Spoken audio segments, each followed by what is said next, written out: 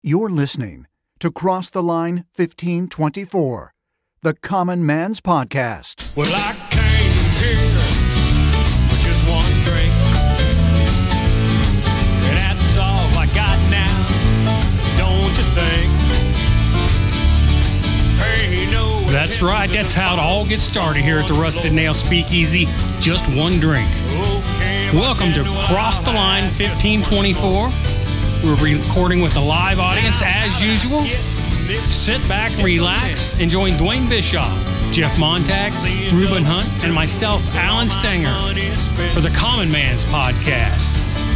Cross the Line 1524. Somebody please help me. Oh, it's a fun night here at the Rusted Nail Speakeasy, a little speakeasy outside of Brookville, Indiana, where we record our podcast. I'm Alan Stenger, along with Dwayne Bischoff, Jeff Montag, Reuben Hunt, and our special guest, Ryan Weisgerber. So, and then we have Table 12 over here. Hey, Table 12. There they are. So, we got a special guest, Ryan, here. This is part two of, we started this podcast last week, and we're finishing up this week. So, first of all, let's see what everybody's drinking here. I'm on my old favorite, and my standard is Evan Williams and Pepsi Zero. Harvest Rum and Cola Zero. Rube, what you got? San Elmo's Cherry Bourbon and Coke Zero, or Pepsi Zero. There you go. So, Ryan from Texas, what you got? Ranch water. Now let me explain what that is. Explain what that is. What's ranch water? Y'all know what Topo Chico is? Topo Chico? No. We're about ready to find out. It's mineral water from Mexico, and we put a little bit of lime in there and a couple shots of tequila. That sounds good. Yeah, so it's pretty good. Hydrating. Okay, can we? What kind of tequila? What's the brand? I'm using Hornitos. Because I don't like to use expensive stuff on mixing, you know. Yeah, you don't want to mix that no expensive warming stuff. now. Maybe you should bring some up and share it with us at Gator Fresh. Try that out. If I bring something up, I'm bringing the mezcal. There you go. There you go. The mezcal. Well, good deal. So, Ryan was nice enough to join us tonight. And one of our topics we were going to talk about originally, and we're going to talk about now and include Ryan, is post-pandemic and how it's affected small businesses. We're, you're middle of April. Over a year. Over a year. So, actually, about this time last year, I was climbing out of bed. Yeah. It was, but here we are. A lot of people have been vaccinated. Things have started to loosen up somewhat, depending on what state you're in. Right. So, Ryan, you're in Texas. So, how is it in Texas as far as being able to go out and eat, walking into restaurants, face masks, all that kind of stuff? Well, I mean, it's loosened up a lot here just recently. I'm sure y'all heard the news. Rangers games are full on everybody, and everything's pretty much open here. A lot of the stores and that still say, hey, wear a face mask, but when you get inside, there's not a whole lot. Not a whole lot of them. So the signs are up, but there's no enforcement. Right, yeah. Kind of like Indiana. So your governor kind of sort of led the way, at least from a news standpoint, sort of led the way with eliminating the mask mandates and kind of opening things up. Yeah. So, what's the news from down there with how that's affected, like infection rates and stuff like that? Yeah, I mean, you really don't hear a lot. It's not like a next wave or anything coming through. So, I still wear a mask anytime I'm in public. When I'm in customers' homes, I don't. But most everybody here that I work for has been vaccinated. So, which vaccine have you been vaccinated? No. So, do you know what vaccine most folks down there have used? Has it been the Pfizer, the Moderna, J&J? I think Moderna. Moderna. I think it's mainly the Moderna. Yeah. So good deal. So yeah, Texas and Florida kind of led the way, saying, "Hey." Well, I mean, they made big news. They made big news Yes. in Texas, but there are several other states that were really kind of ahead, a little bit quieter, I guess, Right. about it. I don't know why it got to be such a big deal. So, Well, I looked at when it became news, and then you start hearing the stuff, and I started looking, and I believe there was 11 states prior to Texas and Florida that had no mask mandate. Some of them didn't have it from the beginning, but the main, and like I said, we hate to go political. The main reason Texas and Florida made major news and made the MSM network is because those are both basically conservative states. And when they said no mask, oh my God, the world's going to end. But there was 11 states prior to that were already that way. So, these were just the examples, and I think they were hoping it was going to go bad, but it hasn't. So now they don't know what to do. So actually, I heard some numbers on that. So about a month after Texas eliminated that mask mandate, these numbers came out of the CDC. Texas infection rates had dropped 17%. Michigan's infection rates were up 113%. Yeah, so there's New York State's infection rates were up over 30%, and New Jersey's infection rates were up around 25 or 30%. And everybody was yelling at Texas saying, "You guys, you need to do what Michigan's doing." Yes, exactly. And what is Michigan? Those three states, Michigan, New York, total lockdown, still mask mandates, quarantines. Exactly. So here's what's funny about Michigan. So, the governor's on, you can do this. Two people in her own cabinet were posting on Facebook. One of them's down in Florida. Yeah. One of them's someplace else. Right. But you're not supposed to travel. Right. It's. I got one thing I can say about Texas. You know what I really like about Texas? What's that? Ted Cruz. All right. I'm sorry, but that guy is just calling as he sees it. Well, I like Ted Cruz too, but he wasn't too smart about vacation. No, I agree. During the big freeze. Yeah. Speaking of which, so how did the big freeze affect you? Tell the made me a truth lot now, of money. Ryan. Made me a lot of money. Yeah. Did it? No, so my Thermals. wife and I got to do some disaster relief in Texas. So we bought a fifth wheel, and we did it for about 8 months after Hurricane Harvey. So we decided to stay in a fifth wheel because we liked it. Simple life. Yeah. And so our fifth wheel is a 4-season fifth wheel. We have fully contained. White. Furnace can run for hours on the batteries. Wow. And we have water on board and all that. So it just basically unplugged. It was we'd get power. It was hour on, hour off. So for us it wasn't bad, but it messed up a lot of houses. That's for sure. Sounds like it. Tell me about what you told me about the camper park. You were trying to help them out without telling them what to do. Oh my God.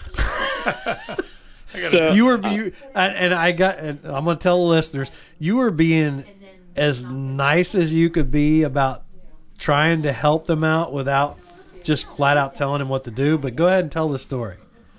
well, they've got regular hoses just laying right out on the ground, and to their campers, and I'm like, you might want to put a little insulation or something on there. Right.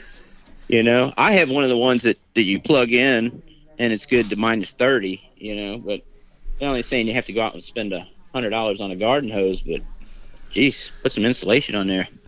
Yeah. So, but nobody listened, and the next day, they got all the garden hoses in their showers trying to Thaw 'em out. eat them out. What he was talking about the camper park, they got PVC stuck in out of the ground with a valve. Yeah, the actual park itself. The park itself. Just busting Just them PVC, right left, right? yeah, PVC sticking up out of the ground with a spigot on it, with a valve on it. Wow. And they didn't insulate them, so these are all popping and water's show. And it's like, oh my I God. forgot about that. I pulled into the park management and I said, "Hey, I don't know. I don't know much about this, but what temperature does PVC crack when the water freezes?" About 33. About 32. They're like, yeah. They're like, he's like, "Well, I don't know, but I guess we're going to find out." I'm like, "Yeah, you are." And I'm telling you what, geez, I insulate everything in mine, but I like his first comment was, we banked on the issue. Oh yeah. So That's awesome. so you don't own a property that you keep your fifth wheel on. You just stay in parks here or there? Okay. Yeah. The cool thing about that is you don't like your neighbor, you just move. Yeah. See, No kidding. Margie and I were looking at motorhomes, campers the other day, and she's like, "You need to check out this fifth wheel." I said, "Why?" She goes, "Because we don't like the people. We could just move." Gives a whole new meaning. There goes the neighborhood. There goes the neighborhood, right? Literally pick it up and The move. dogs freak out, because they're one place one day, they open the door and So Ryan, it's somewhere else. I have actual camper plug-ins here at the farm. Ooh, You can just bring the whole. There you rig go, up. Ryan. There you go. And you Got got that. electric Bring my- plumbing for you. You're all set. You got that new truck. Man. You could just set up a shop. Yeah, You- he is. Alan's got it all set up here. You just roll up here with your house. And Alan's in construction, so he could probably hook you up with a job for a couple months Absolutely. if you wanted to. You want to too. stay up there? We'll take. And it's September. It's the fall. It's Yeah, beautiful it's up beautiful weather, so you can work here for a couple months and then head back to Texas. And these new fifth wheels, man, they're the Taj Mahal. there. And man. we This have an thing's extra nice. seat at the speakeasy. We do. Yeah. You know, we could put you on the seat across the bar from everybody. There you go. We can get I'm at all the stories then, man. Yeah, shut. I'll call Jennifer and talk. I have to have Dodie call Jennifer and talk to her to Where's get, she? get this Where's, straightened is out. that his wife, Jennifer? Yeah, Jennifer. Where's she at tonight? She's out and about. Out and about. She don't wanna She's talk not to close us. by, right? Don't listen to this I crap. couldn't speak freely with her. I'm not strong like Dwayne. I'm not strong like Dwayne. Oh, so talk to us a little bit about you. I know it's from talking to Dwayne, it's been tough for you finding help as well down there. Oh, We have the same problem up here. I can't find help. Dwayne can't find help. There's help on the signs every place you look. And quite honestly, I'll tick some people off.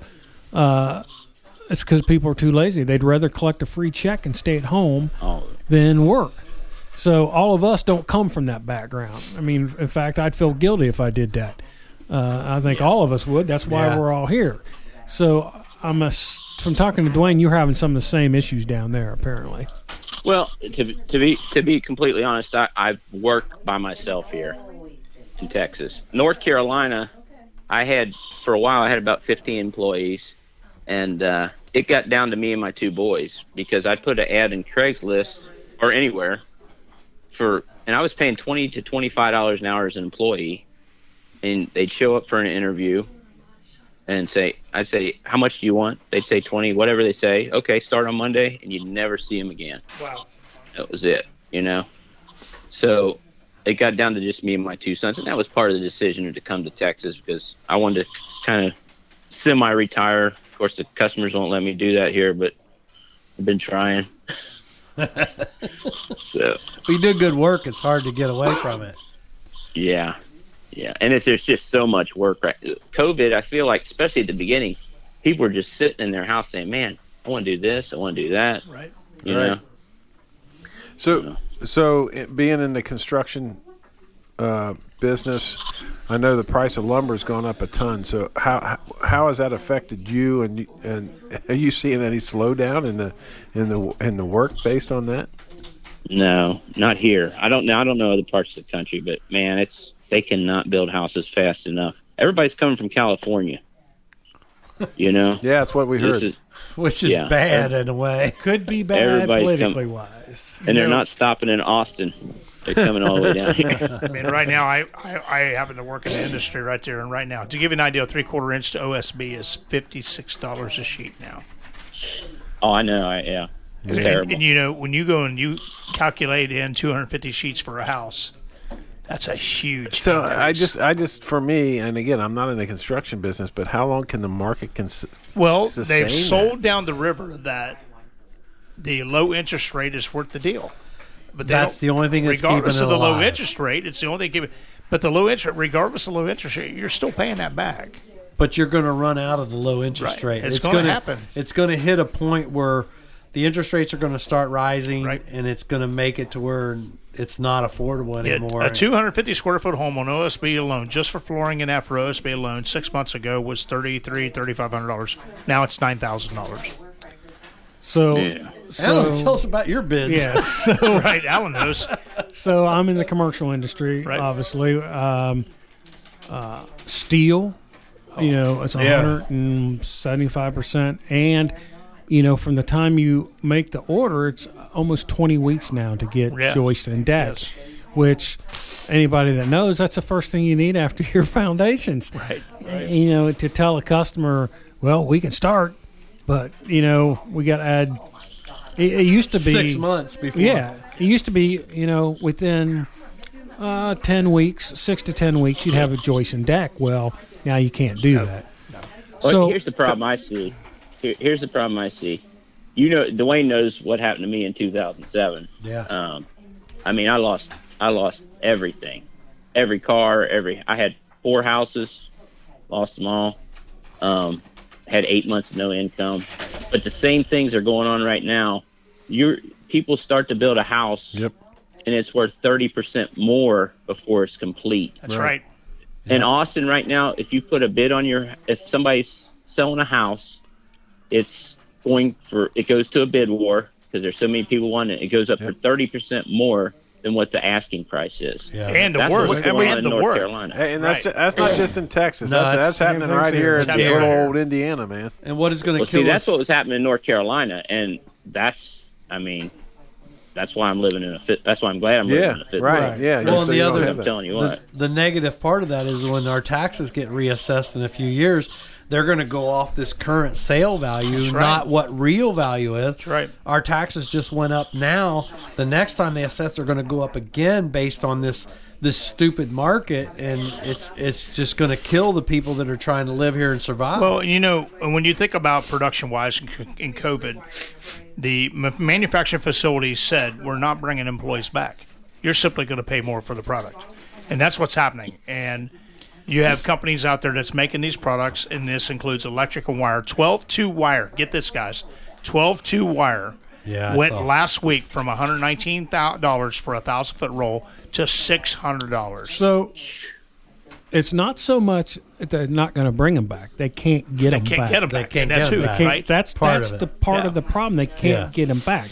So another, we talked about, I think, before we started tonight, cargo pods. Yes. I think we were talking about, that's when you were on the phone out there.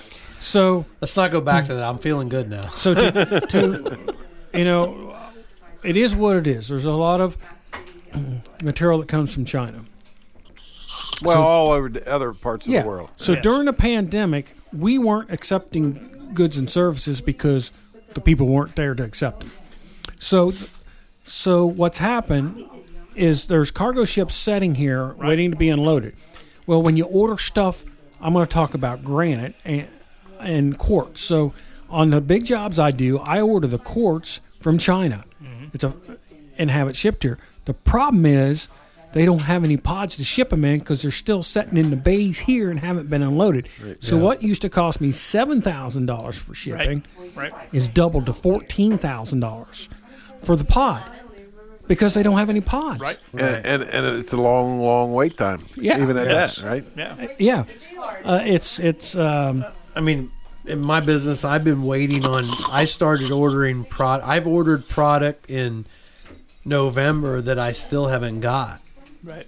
And and it's not just from China; it's from all over the world. It's just sitting in ports, and But you think about the employee staff, and I'm sure Ryan sees none of it. Why would a guy go back to work at $15 an hour? But he can make $20 an hour sitting when he at can home. make $25 sitting at home. Yeah. I mean, right That's now, guys, it's getting max plus an additional $350. Before well, it was $600. If you have any work ethic, right? But I mean, that's I don't know about y'all, but when I get up in the morning and I don't go to work, I feel anxious. Yes. Like I start feeling sick. Yeah. I'm with you, but at the same time, I kind of get it with my brother. He got laid off at the beginning of the pandemic, and then when they called him back, he took an $800 a week pay cut. I mean, how do you do that? And now he went back to work, but I mean, he was like, damn, Right. And fortunately, we were raised, it's kind of the same way. You suck it up and go back to work. You suck it up and you go back to work. But man, it's awful. Well, it's part awful of that, hard, and there's no wonder why, people aren't sitting back. So part of that is, this is going to get political, but part of it is because of the current administration. That's part I mean, it's been talked about. Socialism's been talked about for a long time. It's the buy-in. They want people dependent on the government. That's right. Right. That's right. You're paying the It's people. also the way kids are now, though. I mean, Xbox generation. I mean, I couldn't find people to work before there was any of this going on. Right. Yeah, it's You just, know. it's just going to get worse. I had my daughter. She's 31 years old. She's like Justin's age. So when she was 18, she was hanging out with a lot of kids. And I said, look, tell any of your friends, because that's when it was just going crazy. Any of them, I'll train them. I'll teach them a trade. I will train them, and I'll pay them well. I got one kid out of like 40 people she talked to. Right. You know, it's just the way it. You know, I know what you're saying about the politics of it, but it goes way beyond that. Oh, I agree with that. Yeah. Absolutely. It's a philosophy. It's a philosophy, on life. and it comes from the school system And the parents. collegiate school system. It just Well, let me talk about it. So Yeah. we're all kind of fans of Mike Rowe and his big push for getting kids back into the trades. And Blue-collar trades. when we were all in high school, we had vocational school. I went to vocational school, and I don't know if I didn't. yeah, no, you know, didn't. I and did. I went to vocational school, and that was a big push. Well, like somewhere along the lines between the time I was in high school and the time my kids were in high school, it just went away. And Well, it's like, you know, it's Does Versailles still exist? They still got a Yeah, it's still vocational there. school? Yeah. It's still there. The problem is the administration looks down on Yes. the kids that don't go to the 4-year college. And I'll give you my personal it's 'cause story. They get money. Well, they right. get money, but they get money for the trades too. The agriculture department at East Central High School funds. The state will fund. The state would pay for another teacher if the school would just help promote the program. But I'll take you to a personal story that I have. I'll vouch for it. It happened to me. It happened to my son. My son is very smart. He never studied for anything. He got everything. He's just one of them kids. He got it. If he could see it and read it, I got it. And he passed tests and got that way. From 7th grade, he was in algebra. We never pushed him. We never forced him to do it, but we encouraged it, and we kind of pushed him along, but kept leading him because we saw he could do it. So he's going along. He's taking all these pre-college classes, and like I said, we never forced him. If you whatever you want to be in life, you do it. You know, go for it. And he gets into his senior year. He's in pre-cal, and he's in all these college-bound classes. But he decided he wanted to work for me and be a mechanic. That's great. I need that smart kid working on cars because most cars today have 20 to 30 computers in them. So I need that smart kid. So I'm like, okay, if that's fine, if that's what you want to do. But he goes in these classes. Well, his guidance counselor pulls him into class. Him and a friend of his pulled him into the guidance counselor office, and she looks at his schedule, and she looks at it, and she's like, well, you're in this and this, and you just want to be a mechanic. Why are you taking all these classes if you just want to be a mechanic? And through his whole career, we never told him what to take. We never forced him to take a class. He always took them because he knew he could do it. He knew and he liked it. So that senior year, he dropped all those college-bound classes and took BS classes, and his grades went from A's and B's to a couple classes he got a D in, and he was struggling because he just didn't care anymore. Because that guidance counselor said, you just want to be a mechanic. Yeah, the challenge drove him. Right. And then it wasn't challenging him. Right. Well, she told him because of his career choice, he wasn't worthy of it. I'll take it. So the flip side of this is I happened to have this guidance counselor's car in my garage, and we worked on it one day, and I knew it. We finished a repair, and I got done, and I said, hey, by the way, you're the guidance counselor at East Central. Yes, I am, man. I said, well, you had my son in there, and I went through the whole story, and I said, why did you tell him that because he just wanted to be a mechanic, he was wasting his time taking pre-cal and all these college-bound classes? And she had no answer for it. I said, did you look at his grades? Did you look at any of his past to see he had never had a C? He had A's and B's and never studied. He got it. He was just... he just got those classes, and she didn't have an answer for it. I said, before she got there, I scanned her car. I took my scanner out. She had 27 computers in her car. I said, your car has 27 computers in it. Do you want the kid that is smart enough to pass all these classes, or do you want the kid that can't do all these things to work on your car? And that was her answer. And I said, don't you ever tell a kid who's taking a class and passing it and doing good that he just wants to be whatever to not do that. You are ruining that kid. I said, and you have ruined my son. He has quit. He's given up on himself, and he's given up on the education because you told him he just wanted to be a mechanic. That's because we have to sell the agenda. Well, yeah, it's exactly. We have to sell the agenda. When we're going to flip to the wrong side of this, he worked for me for a year, and I knew this wasn't him. He could do it. He could fix it. He was smart enough. He knew it. He knew how to the mechanics of it, but it wasn't him. And he asked me one day, and I told him, I said, son, I don't want you to do this because I do this. I want you to do whatever you want to do because it's what you want to do. 30 years from now, you got to be happy with life, and you got to enjoy your life. Right. Go do what you want to do. Don't worry about Dad. Dad will be just fine, and whatever when I go away and quit, I'll be just fine. Do what you want to do. So he chose a different path. Then he had to go back to college. Now he's got to take these classes that he didn't take in high school, and he has to pay for it. And, he's behind the gun because of one lonely guidance counselor who thought because he just wanted to be a mechanic, he didn't need to take these college-bound classes. And like I said, me and my wife never pushed our kids. My daughter did great. She's done great. She's done good. But, and my son has done great. But we've never pushed them in anything. We've guided them along the way. We saw what their path was, and we tried to help them, grow in that path. And this one person screwed his path up for a couple years. Right. So, yeah, that's sad. And it was the same way. When we were in school, we were kind of looked down. Oh, yeah. You were looked down on.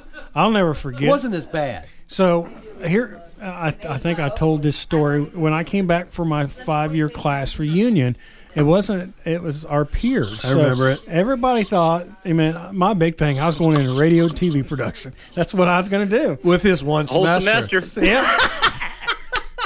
Yeah. So you see everybody at the 5th-year class reunion. So, what'd you get your degree at? Blah, blah, blah. Well, the truth of the matter is I went for one semester. We know. I ended up working construction, making more than my dad was making because it was a prevailing wage job. I never went back to school. Right. And you tell them, I'm working for such and such construction. They're like, what? And I'm thinking, at the time, you don't know what to think because everybody's looking down. So you feel down about it. Right. I look back now. You know what? Yeah. I'd already paid off my loan. Yeah. And I guarantee I was making more than anybody there at the time. You probably are now. So I got a funny story for that. I'm 5 years after high school at I don't know what restaurant. Let's just say Red Lobster. I don't know. We were at Red Lobster. And I had been right out of high school, which it's illegal as heck now. I drove a tractor trailer from 19 until I was 24. That was legal then. Yeah.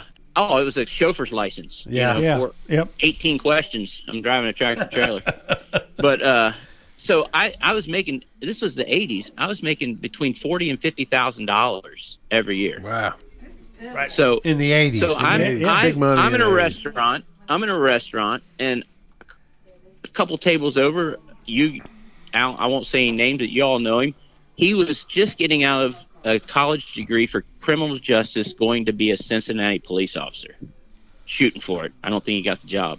But how much money did he pay for college? Right. Yes. And I made all that money. I'm thinking that was a wow moment for me. I'm like, wow, I've made all this money, and he just got out of college to be a Cincinnati police officer. And he's got a world of debt. Yes. And he's still hoping for that job. Right. He didn't get it. I know he didn't get it. Right. That's the sad thing. That's the sad part. I mean, it's like, I had a guy that had a Little Debbie's route tell me when I was 18 years old.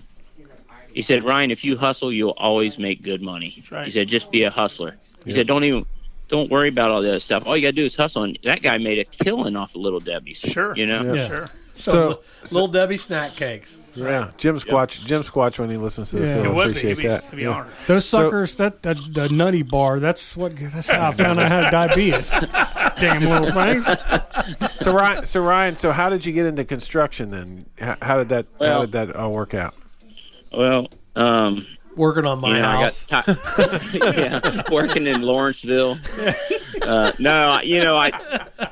My dad had a painting and sheetrock business before I was born. It was my grandfather's business, and so I did that in the summers. But he didn't want me to just be a painter, follow his thing. So I got kind of sick. Truck driving's cool for a bit, but I got burned out on it because that was back then. 2 log books, you're running 90 hours a week. Right, going exactly. crazy. So I went to work for a builder in Cincinnati.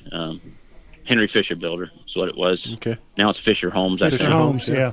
Yeah. So I worked for them, but guess what? In construction, you work 80 hours a week. Yeah. Yep. So, You just don't get paid as good. yeah, you just didn't get paid as good.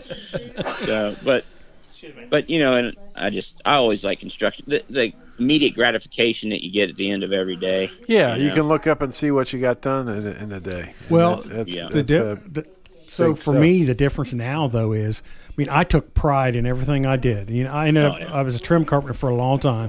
I took pride in the work I did. I know you're different because you do as well, but a lot of the people out there working don't. It's just a 9 to 5 for them. Right. They slap the stuff up, and it's like, I had to show a guy that's making good money what the scribe strip was on a countertop. There's a reason. How to use there's a coping saw. Yeah, and a belt sander on the scribe. It's like there's a reason there's a scribe strip there. It's just it's hard to find true craftsmen nowadays to take pride in their work. Well, Ryan sent me a couple pictures tonight on my phone. Before we were getting here, he sent me a couple pictures of a job he did, and kind of a before, during, and after, and and then to me, I just look at it and go, man, that's cool. That's a great job, and I say, well, nice work, and I can see his pride in what he does, and every job is part of him is there on the wall, or whatever the project is. It's part of him is left there, so you can see that, and it's like you said, it's a true craftsman does that kind of work today, and that's a dying trade. Yeah. Yeah. Anybody? Go ahead, Ryan. It kind of changed, though. I built houses for about 5 years in North Carolina, and then I started a finished carpentry business, and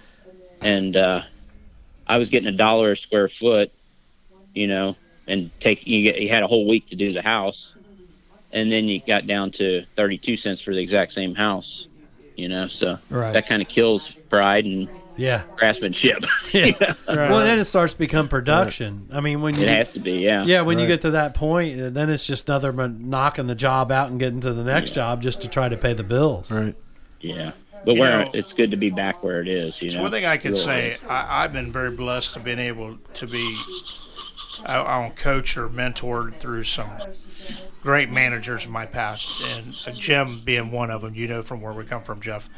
And I can tell you, I struggled when I was in high school and junior high because of some family stuff, and I don't have a college degree. And I can tell you, regardless of your education, it doesn't matter. What matters is your drive. And if you don't have the drive to push yourself forward and to educate yourself on the process of production and understand what you're doing, it doesn't matter what your education is. No. Because your education that you have on a certificate only proves that you finished what you did. It has no bearing on what you can do. Right. And I have been given opportunity, and I have earned myself in those things. And time again, I've seen people come out of colleges and some brilliant, smart people, but don't have the drive to push themselves forward. No. Well, and I think that comes to that thing that Ryan's talking about with the hustle. Yes, you've always hustled, buddy. Always. I've watched it.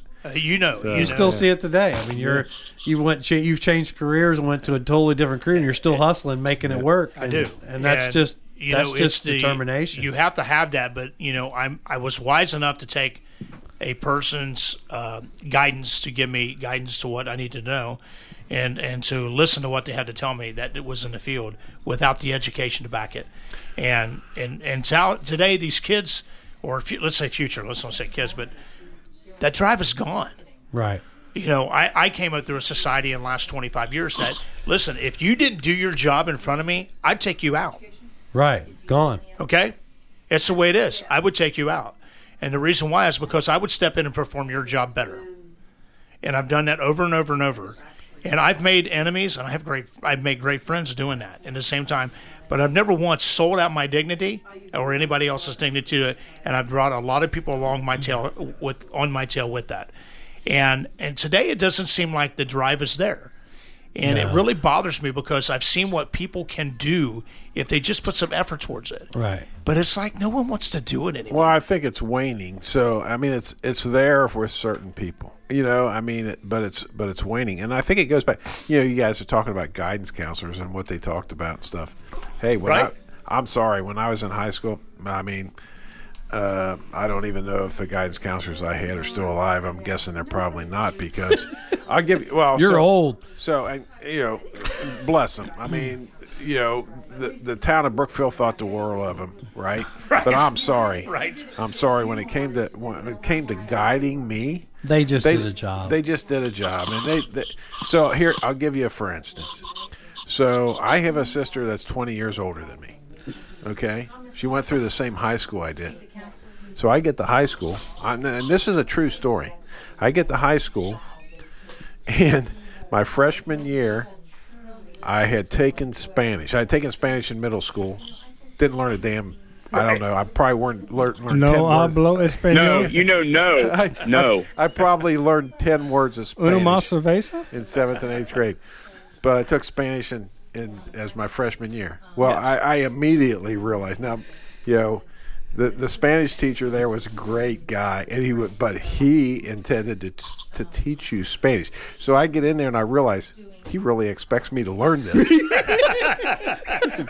Right? So I need to get out of this class. So I realized that pretty quick. And I'm like, I need to get out of this class. So I go to my guidance counselor. Now, here's what happened. My guidance counselor looks at me and she goes, your sister was Janice. I said, yeah. So that's my sister that's 20 years older than me. Okay? She goes, well, she was a great student. I don't really... What the hell happened to you, Jeff? That's kind of like your what sister it was smart. So I'm being compared. Right. Now, seriously. So my sister Janice graduated the top 2% of her class. I knew that wasn't going to happen. 20 years later, that wasn't going to happen. Turnip, right? But this is my guidance counselor is comparing me to a student from 20 years ago, right? That just happened to be my sister, and I'm thinking. I'm screwed. Okay, but I'm still dropping Spanish. I don't care. She's going down the list, putting a check mark by your name, going no. So I'm thinking that guidance counselor ain't there no more. Yeah, probably exactly. not. Exactly. So unfortunately, I think to be honest with you, and this might tick some people off because these might be guidance counselors that are still alive. That's okay. I think they went downhill from there. Because when my children went through the same school corporation, I was no more impressed with how they guided my children. Agree. Well, I think again it becomes part of this new educational process. It's definitely not the same. Well, part of it was you were looked down upon if you didn't go to the 4-year college and get the 4-year degree. And my philosophy is as simple as life can be, is if everybody went and got a 4-year degree, who would do all the stuff you need done? Right.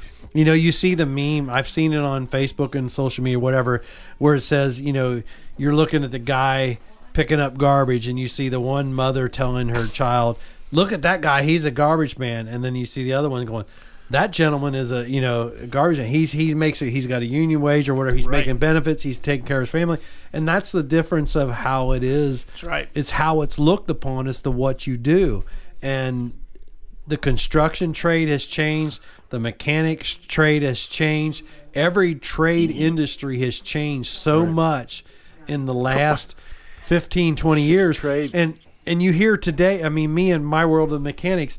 They're saying, you look at some of these car companies, they saying in 15, 20 years, they're going to be totally electronic cars. There's going to be no gas engine cars.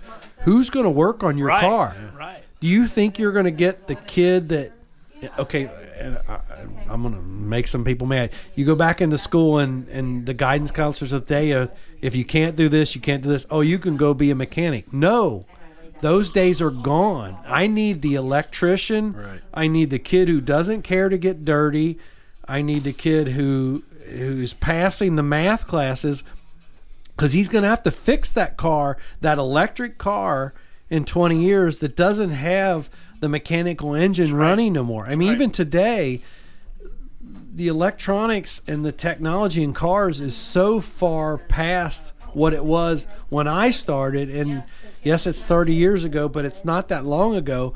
But technology is advancing so fast. In 20 more years, I don't know what you're going to take to get your car repaired. I mean, I don't know what that I don't know if I could do it. I'm not. Well, so here's the quandary is you're talking about that high tech stuff, and so you need these people who are smart kids, very very smart kids. But guess what? They're still going to have to turn wrenches. Right. They still got to get dirty. Right. Yeah. So here they're not going to do it. Yeah. That's the end of the day. They're not. Yeah. So back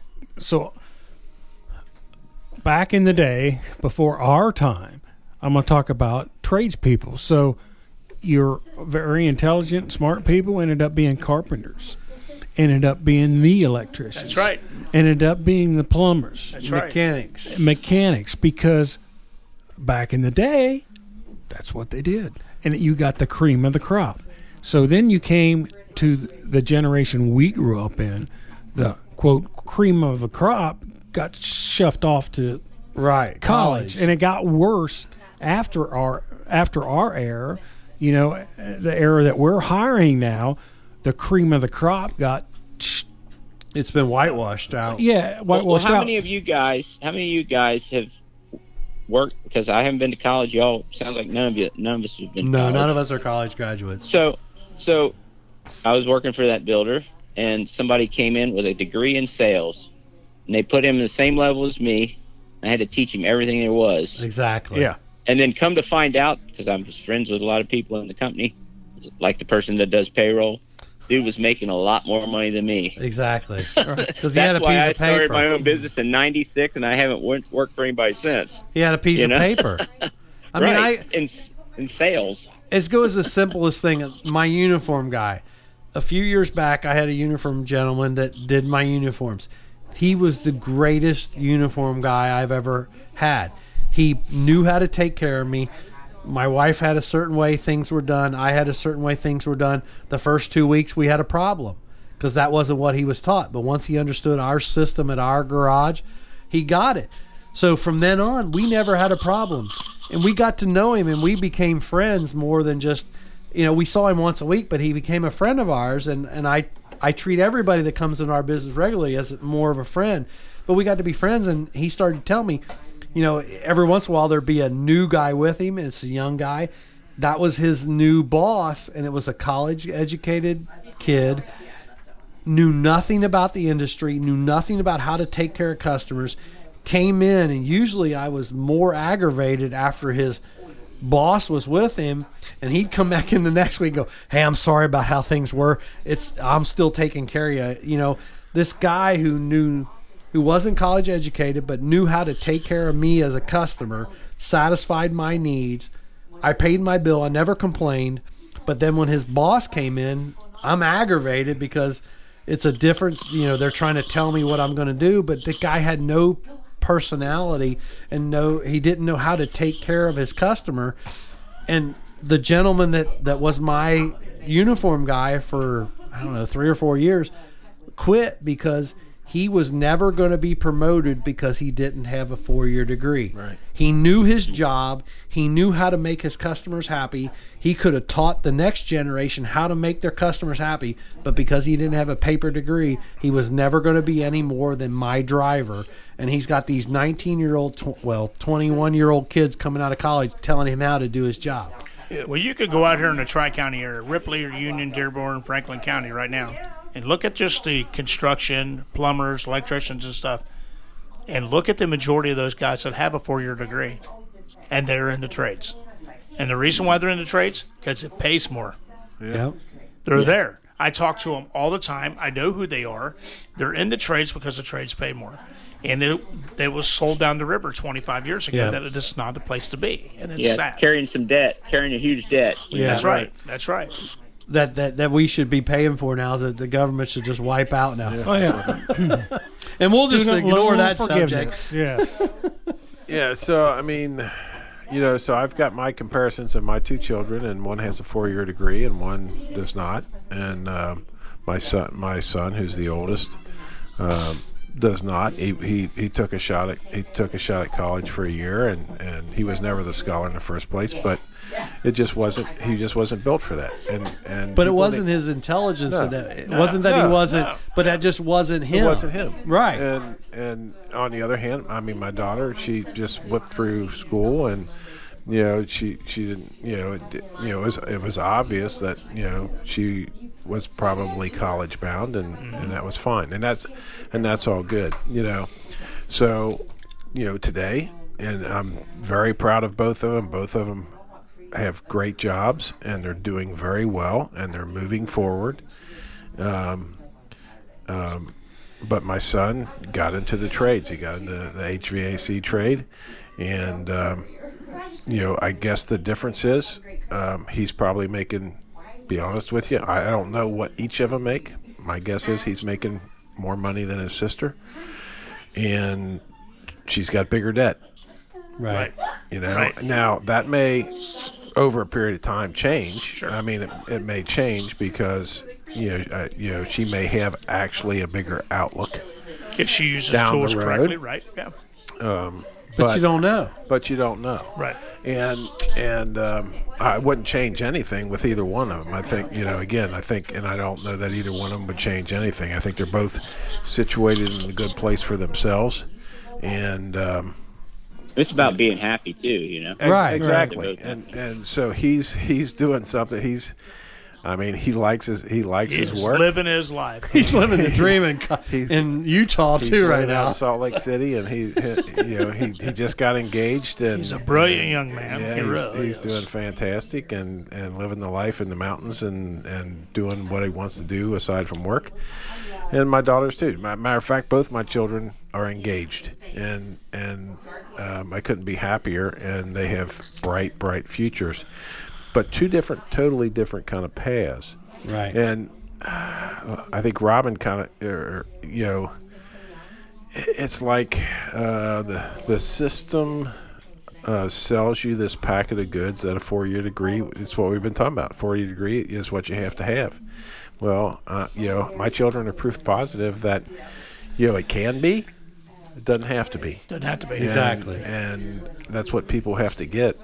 And this incredible debt that people get, especially for degrees that just aren't going to get anybody to where they want to be. Fortunately, one other thing I told both of them when they went to college, I said, you're going to major in something that actually pays something at the end. This, people can take what they want, but a 4-year psychology degree doesn't get you nothing but a big batch of debt. And unless you're going to pursue that, another 4, 5, 6 years, it's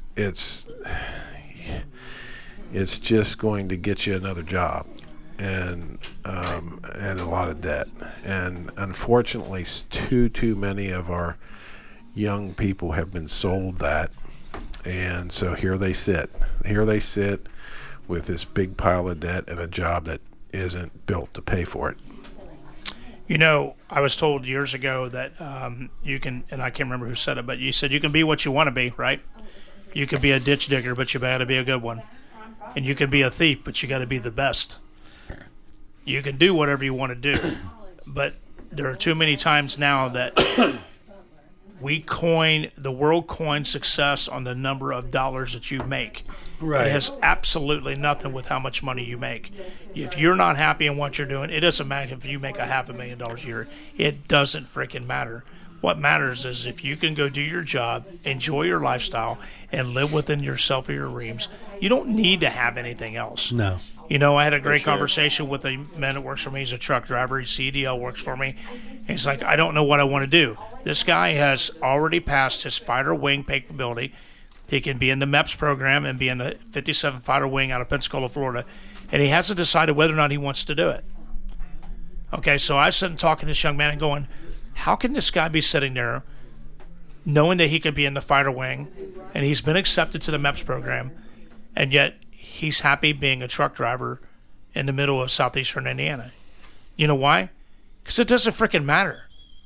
If he wants to be a truck driver, then let him drive a truck. Be the best truck driver you're going to be. be. The best one you can be, right? You do not have to sell yourself down a river to be something that you're not. You don't have to do that. Go ahead, Ryan. Oh, how many rich people fight depression and end up killing themselves? I mean, right. You're right. Look at these rock stars recently, last year, I think it was, they've got it from the outside, they've got it all. What you look from the outside, but it doesn't make you happy. Right. So Ryan, so I'm really interested because I don't personally know you, but this whole thing, and I think this, that changed your life, that smacked you in the face, right? So you lost everything. And so now you're living to where we talked a little bit about when the taxes are going to go through the roof. Well, guess what? That isn't going to affect you nearly as much as it's going to the rest of us. Right. Because, he's not attached to the system. Well, he doesn't. He doesn't have that big, huge property in front of him, right? It was a life changer, but it was liberating at the same time. Exactly. But I haven't got a loan since. Everything I have is cash. There you go. So everything I have is paid for, and that's the way I need to do it. For me. Well, you go out in the world not owing anybody. I mean, you look at a different world. I mean, I go out today, I owe somebody. My wife. I mean, I have insurance to cover things, but if I go out tonight on my way home, I owe somebody. Somebody's going to come collecting, and you got to be able to cover it. Ryan, can go out tomorrow and don't owe anybody nothing other than what you've lived your life for and what are you stand for and what your beliefs are. And that's all you owe for. Yeah. I faced that for a long time, whether or not I would survive and whether or not I would be something in my career. I did it for years. And, wife, kids, I was young, and then I realized that, it had nothing to do with how much I was educated. It was how much I was willing to learn and how much I pushed myself. And I picking the right person to help me push, too, is a big difference. But I can tell you right now, you can take down mountains, and I've done it. I've been to places and I've been in positions that most people with a lot of degrees couldn't do. And it's only because of drive. It has nothing to do with education. I don't discredit anybody with an education. No. If you want to get an education, you get it. But if you don't have the drive to use that education, it's worth nothing. And that's the problem we've sold out today. Yeah. That if you have an education, it automatically comes with a job, and it doesn't. You have got to prove yourself that you can do what you can do. The only thing the education certificate proves that you finished what you started. That's it. It doesn't tell you where you're going to go. And I'm glad that I have two sons today that do very well for themselves, and they both did the same thing. One went to school and one didn't. And they're both machinists today, and they do very well for themselves in a blue-collar trade. Now, I would love to see my sons work less hard for what they do, but you know what? It's a respectful trade. They make good money, and they do very well in society. And if you go back and compare them to some of the people they went to school with, they are well above a lot of the people they went to school with. And if they're happy with their life, that's what matters. That's all that counts. And you can do what you need to do. It's all good. It's all good. So very good. We got way too deep in. We got deep in this. No, it's good to hear Ryan's perspective for where he's at. This guy lost everything. Yeah. When you go and until you step out of your comfort zone in life and in business or in profession, you don't know where you're going to go. Yeah. And most people get complacent in what they are. And if you can't be afraid to step out, and until you step out and go, I'm going to get uncomfortable, that's when you truly grow. And you can't be afraid to fail. I don't care. You pick me up off the ground if I fail. I don't care. Keep moving. You got to do it. So something that was interesting that Ryan said, he talked about in 2008 when the collapse occurred, right? Yes. And he's seeing a lot of that same thing now, and I see it too. Oh, yeah. And that whole thing in 2008, that was driven by our government. Yes. I mean, that whole thing started with these guaranteed loans to banks. It's the loan. It was the guaranteed system, and the banks would have been stupid not to be loaning anybody. The balloon loans too. Right. Well, The balloon exactly. loans, right. Exactly. That's what I'm talking about. So they were guaranteed. Yeah. So the banks were loaning people money that there was no way they couldn't afford it. There was no way these people should have been getting these. No doc loans. I could have got $1 million house if I wanted one. Exactly, right. Because the bank would have been stupid not to give you the loan because the government was guaranteeing it. So that ballooned the market. It ballooned it until it popped. That's right. And then it just was crushing to everyone. And it's unbelievable to sit and watch the same shit happening now. The same stuff is built right back up to where you feel like that same exact thing is going to happen. Yeah. You know what I think happened too then, which might sound, I don't know a lot about the whole scenario, but the fuel, I was paying $1 a gallon for diesel. Yeah. And it went to over $3 a gallon. Yeah. All at the same time. Right.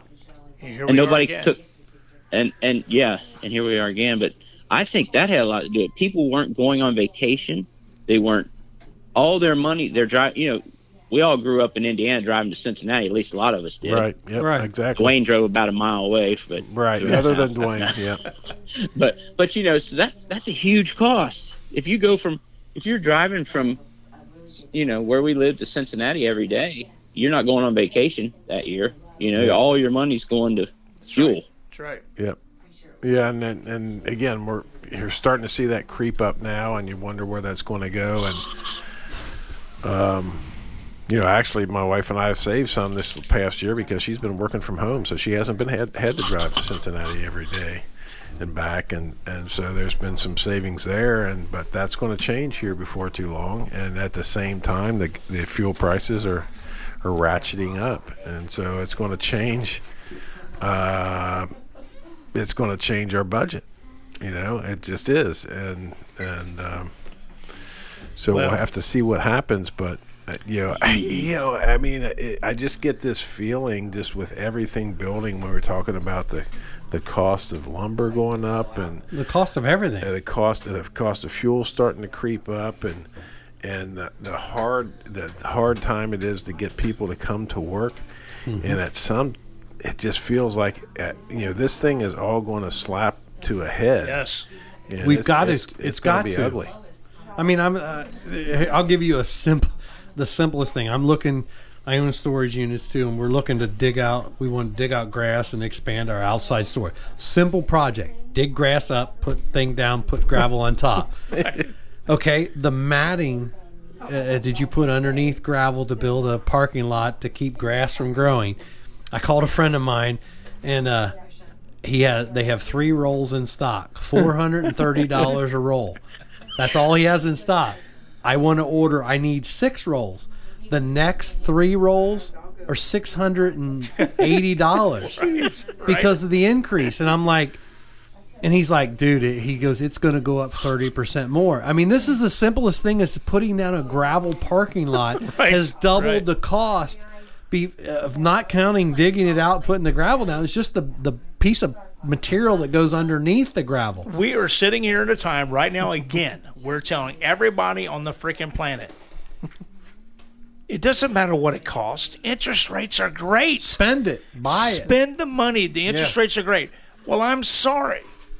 Regardless of the 1.5% or 2% interest rate, you're still paying it back. Someday. And guess what? When you sign that paper and you miss that loan, you balloon.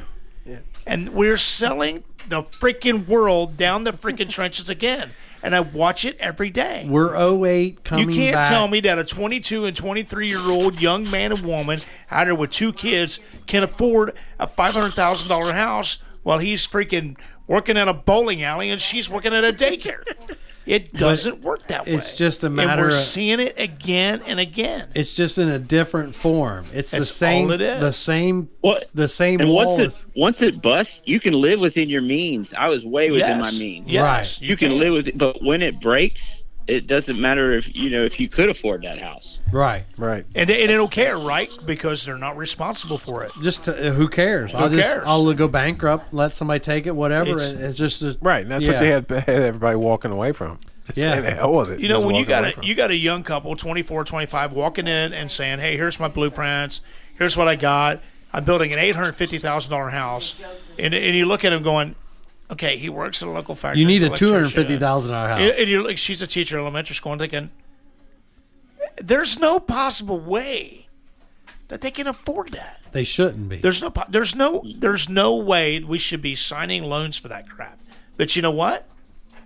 Why not? Yeah, why not? It's covered, and that we'll walk away unscathed, and that's what's going to happen Until again. the day comes. And I see it coming again. It's just I'm into the retail industry, and I'm just at a point of when do you stop? When do you stop ordering product?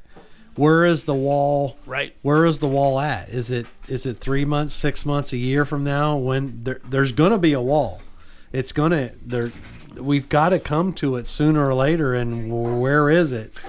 And I hope people are thinking of it and preparing for it, because the next one's going to be worse than the last one. Well, I think Ryan's prepared for it. I'm glad I lived through what I did. He just picks up and moves, right? He's going to be in Indiana. I've got your RV site right here. Yeah, Ryan, Alan's looking for residual income to hook you up. Well, if I'd have lived like I'm living now and before 2007 and 2009, I'd have bought half of Florida. That's right. You know? Yeah, Right. yeah, right, exactly. Right. Exactly. Yeah, and I mean, you got me thinking, man. I gotta say, I watched. There's a show called The Big Short. It's on Netflix, and it's a great movie that explains to you exactly what happened in 2008 and 2009. It explains to you, and there's a lady on there that they interviewed. I mean, it was a live interview, and she said, I went down the street and said, I sold this house. In 4 years, I sold this house. The first time I sold it for $600,000. The second time I sold it for like $900,000. Third time, $1 million. Second time, $1.6 million. And now today, it's sitting there empty, and you can buy it for $150,000. Yeah. And she was like, I sold it to people who couldn't afford it. Right. well, So I did the same thing. So right before I moved to the Keys, Right. I was working full time for a construction company. so what year was that, Alan? I moved in there in 2002. Okay. So prior to that, I was working for a major, the second largest construction company in Cincinnati, and building houses on the side. The president of the company and I had a side deal going on. We were building houses in Indiana. He took care of all the money. I took care of all the work and lined people up, and we split the profit. And it was very profitable. But I'll never forget the last house that I built before I went to Florida. Was for a couple, and I was working with the bank in Batesville, Indiana, and people would come because we bought the land and I'd subdivide it. Right. So I took the package to this bank, and the banker goes, "That lady's had 3 bankruptcies. I don't think we'll be able to take care of them." He calls me 2 days later. You'll never believe this. We got him. Approved, right? Yeah. So $250,000 house. Right. And I knew as I was building, I'm like, man, I'm going to be able to buy this house back. Right. Yeah. Right. For half the price. So less than half. So I was in Florida when it happened. The house, the bank did a quick sale, $84,000. Wow. It was a custom house. You were nice in house. Florida. I Were was you in Florida 2008 then? I came back in 2008 when I came back. So Okay. to go a little further here, and these guys don't know the whole story, so I made a lot of money when I was here. And when I was in Florida, I then Spend it. No, I was investing in real estate here. I mean, I was flipping gas stations. I was flipping little mom and pop hotels. I had about 5 different properties when everything went south. So I lost those properties. I ended up, when I came back here in 2008, 2009, I guess, I came back with I had my pickup truck, and that was it. I had nothing to my name. I got divorced during that time, which took some of that, obviously. But in the same sense, you were basically doing it because there was no. Oh, it was crazy. Basically risk free. I would hold on to a property. There were several properties. One was a mom and pop hotel. For 1 week, they needed a gap financer for a week, and I was the gap financer. Made $20,000. I mean, just like that. Yeah. Boom. And I did the same thing for a couple of gas stations. I mean, it was crazy. And people were buying, people selling, banks were financing, and it was nuts. I mean, a lot of it was, people needed a little gap financing while the bank was doing their financing. Right. And they didn't care what they were paying. Right. It was nuts. So, obviously I came back here with nothing to my name. There was a trailer out front here, which I redid. Moved in with a little rundown. And the story begins. Yeah. The story begins. So I had 2 whole life insurance policies that I'd taken out when I was 18 years old, working construction, paid into them, forgot all about them. Yeah. I'm here and I'm going through some old paperwork. I'm like, that's all been paid for. There's some cash. So that's how I started working on the old house. I cashed it in. It was. But did you learn? Well, yeah. Right. No. Right. Look at him. Alan learned from that, but most of the people that didn't learn from that. No, right? no, and that's what's happening now. and That's did why it people again. are buying and buying Right. and financing and That's financing. That's almost a generation ago now. It is. You know? It is. Right. Yes. I looked over here at table 12, and I don't know if his wife agrees that he learned. We got some Allison tractors for sale. I don't have any of them financed. I had a real estate agent. It was a friend of mine in Naples and Fort Myers in 2008 or 9, and he was sending me pictures every week. This brand new house, 2,000 square foot house, never lived in, $60,000. Yeah. And Oh, my they were God. all over the place like that. And There now was a it's high rise building that was supposed to be homes from the 500s to the 1 million right in Fort Myers. They auctioned them off for $125,000 each. And I was I was wow. working in Las Vegas in 2009, and I went outside of Las Vegas in Lofton, outside of Las Vegas, and watched them bulldoze. Vegas was a full subdivision of $500,000 homes. They bulldozed them. Yeah, they hit like North Carolina. That was Yes. the same scenario. They literally bulldozed But them. to think those houses he was talking about in Naples today are probably $2 million houses. If you could, That's what I'm saying. If Until you the had to next turn on the cash, Big Short. well, if you had the cash laying around to buy that 100,000 and just let it Yeah. sit there, Yeah. you know you're going to make your money, and that's the people that make the money in the long term. But that's not us. So it was- That's not us. I mean, Hoosier Billies. you guys were talking about gas prices then. So right before I moved back from Florida, so I had a diesel truck, Dodge Diesel. I was in the Keys. So you were talking about $3 a gas. So for my truck, it was $5.25 a gallon for diesel fuel in the Keys. Man. It was crazy. I mean, I had to save up for like 3 weeks before I could drive back up here.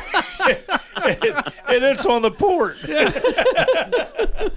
Oh, it was nuts. They literally parked the tanker next door. No, it all gets piped down from Yeah, that's- Miami. That's the problem. Yeah, but if you're in the Keys, how far can you drive if you stay there? Yes, really. And all those Keys people got But so much money anyway. Alan's Scooters, problem. they got Alan's problem was he had to get back to I had Indiana. to get back to Indiana. He missed Indiana. The cool thing about the Keys is in Miami, everybody's they're not rich, but they try to look like billionaires. Thank you. In the Keys, the billionaires try to look like the poorest bums you could ever That's find. exactly That's right. exactly- That's exactly It's awesome. right. So I had a business down there, and everybody looked down on me because I was I was the blue collar guy, and all those people were freaking billionaires Right. from New York and New Jersey. You're the slum I'm worker. the slum working there, getting up at 6 o'clock, making a racket, starting a diesel truck up. Trying to to $1 make a million living. houses eating bologna sandwiches, right? Yeah. Speaking of that, Ryan, and you got to make a trip to the Keys too. That's an invite for I you love too. the Keys, man. Yeah, we've actually We'll be there later this We'll be year. there later my- this summer. August 7th, right? My favorite Hey. Cuban restaurant in the world is down there. Yeah, you told me about that. Pepe's. Pepe's Cantina. The time I was there, I'm on the They're the- phone with you, walking, trying to find a restaurant, and everything was closing as I'm walking by, and we ended up in the bar. What is it that has the camera? Hog's breath. Hog's Hog's breath. breath. That's where we ended up eating that night after Ryan was guiding me through town. So Pepe's has the best mojitos in Key Oh, West. man. Nothing. man. No. And the carnitas. Yeah, oh yes. Carnitas. Is that close to where we're at? Oh, everything's Key West is only You can walk 15 right in square the miles. island down there. I'll message you the date, Ryan. So you have to set the date for if that. you can get there, man, that'd be great. Be a blast. Live on the shore. So, at Key so West. real quick, Ryan, before let's jump back to you're growing up here in Indiana and just like down the road from me, but I didn't know you. So it's kind of like these other two characters over here that went to East Central. The good side of the line. We were on a good side. Yeah, it's a funny thing. It's crazy stuff. So Pinhook Road, is that it? Yeah. Pinhook. Okay. So I never heard of Pinhook Road. I know White's Hill Road because you see that off of 46, and I travel that plenty, right? And see White's Hill Road and take that shoot up to Bright from down that way or whatever. But it's a funny thing. Last night was the first time I ever heard of Pinhook Road, and that was that couple at the bee meeting that I'm going to be helping keep bees. They live on Pinhook Road. I was like, well, I don't know where that's at. And then so here we are tonight, and I'm talking to a guy who he grew up across the street from Pinhook. Basically across the street. The water street. Across the water street from Pinhook Road. He lives south of Longnecker. He lives south of Longnecker Island, man. Yeah, so you're not going to be able to take 46 to get to Pinhook because they're closing 46. Right. No, you can get there. You can get there from 52. Yeah, but not from this end. But not from this See, end. that's It's where already my closed. wife's family's from Pinhook. Yeah. Oh, really? Henson. Okay. All the Hensons were on Pinhook. No, Carl. Not Carl Henson. Would be Donna, Dave. Yeah. Funny story about Pinhook Road. Okay. Funny story. I love those. We went to school with a boy on Pinhook Road. Before we got out of high school, he was struck by lightning twice. And a motorcycle rolled. He was mowing the lawn in his yard in Pinhook, and a motorcycle ran off the road and hit him.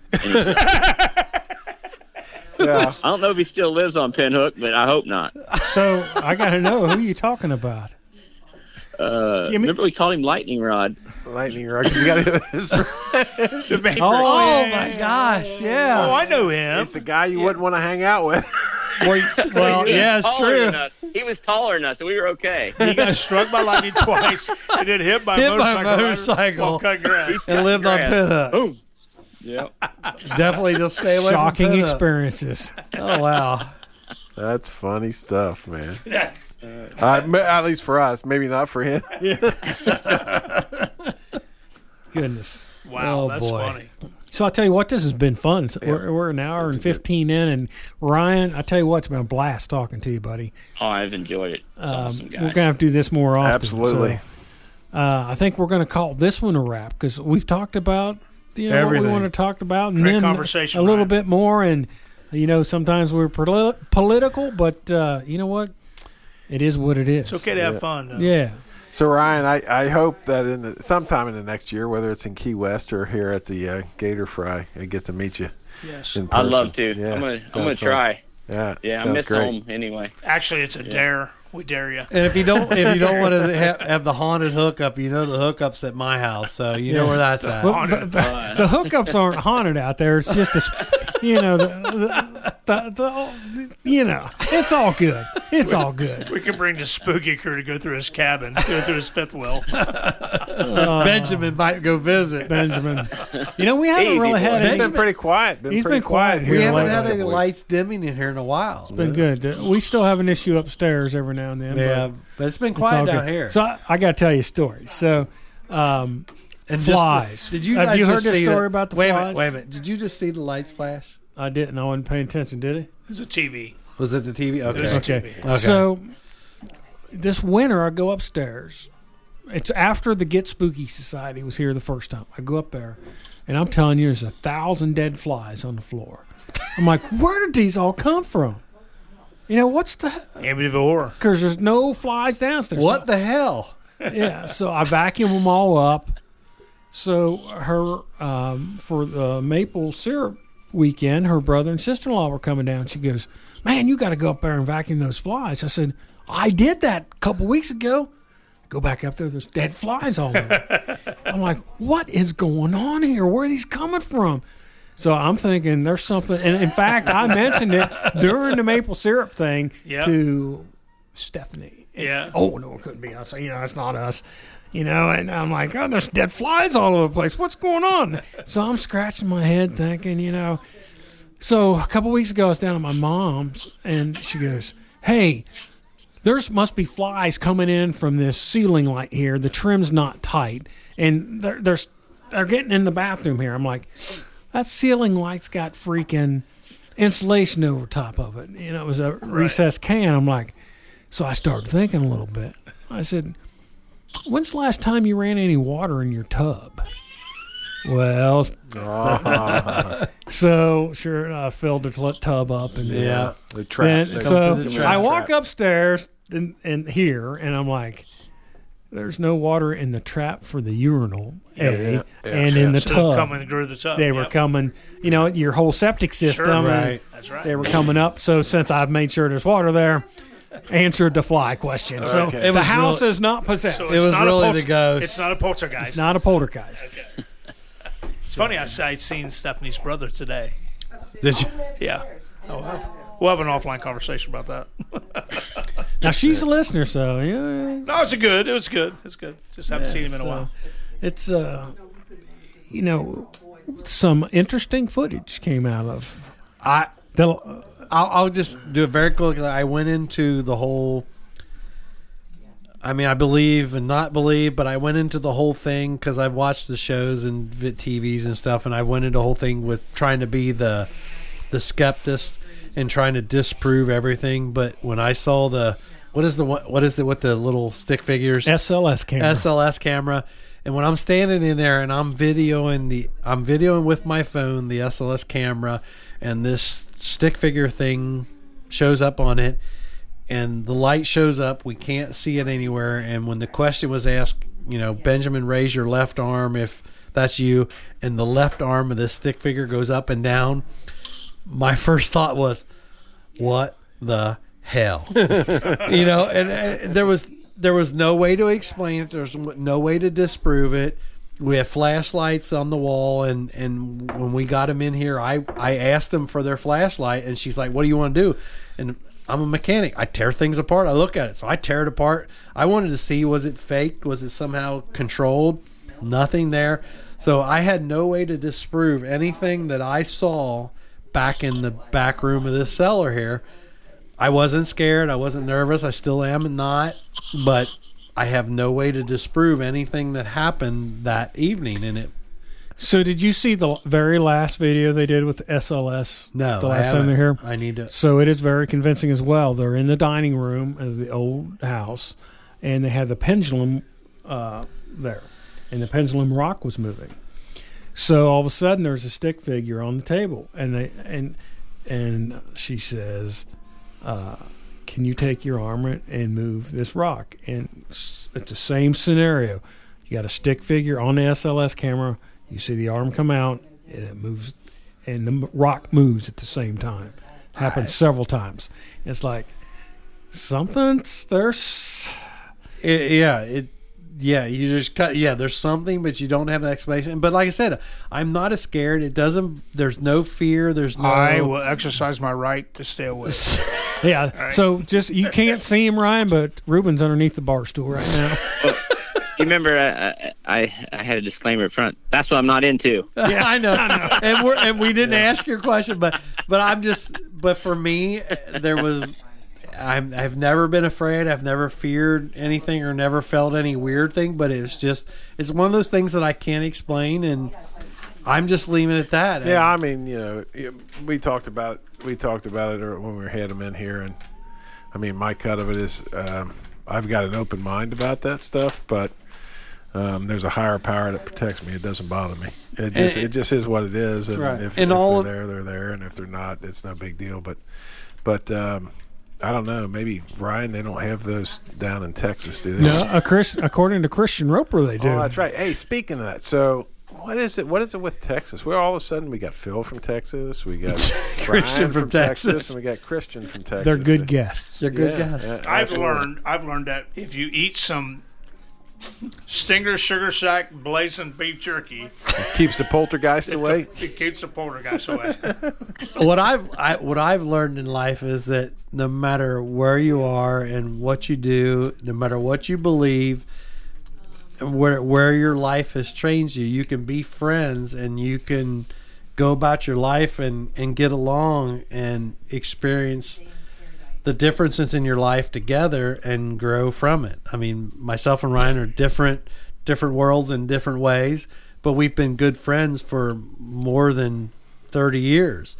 And, you know, I think Ryan has probably made some friends tonight. Yeah, absolutely. I've shared with these guys, with Ryan and Ruben, or with Jeff and Ruben, you know, mine and Ryan's experiences together. And no matter, like I said, it's no matter where you go in life with your own self, be true to yourself, be friends with your friends, and let them be themselves and you be yourself. And why can't we all just get along? Not? I mean, I am who I am, right? Right. You are who you are. I mean, me and Ryan have had some different experiences and shared different things that from different perspectives, but we're still friends 30 plus years later. And he'll still call me. I'll still text him probably once a week. And, you know, he calls me if he needs advice. I call him if I need advice. And, you know, it's just, if the world could learn to live that way and just let you be you and I be me,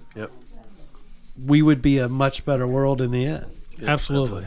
So with that, for Cross the Line 1524, I'm Alan Stanger with Dwayne Bischoff, Jeff Montag, Ruben Huntz, and our special guest, Ryan Weisgerber. And we'll see y'all next week. Ain't no attention to the bottles on the floor. Okay, bartender, well, I'll have just one more. I came here just one drink, and that's all I got now, don't you think? There ain't no attention to the bottles on the floor. Okay, bartender, well, I'll have just one more. Okay, bartender, well, I'll have just one more. Yeah, give me one before you kick me out the door.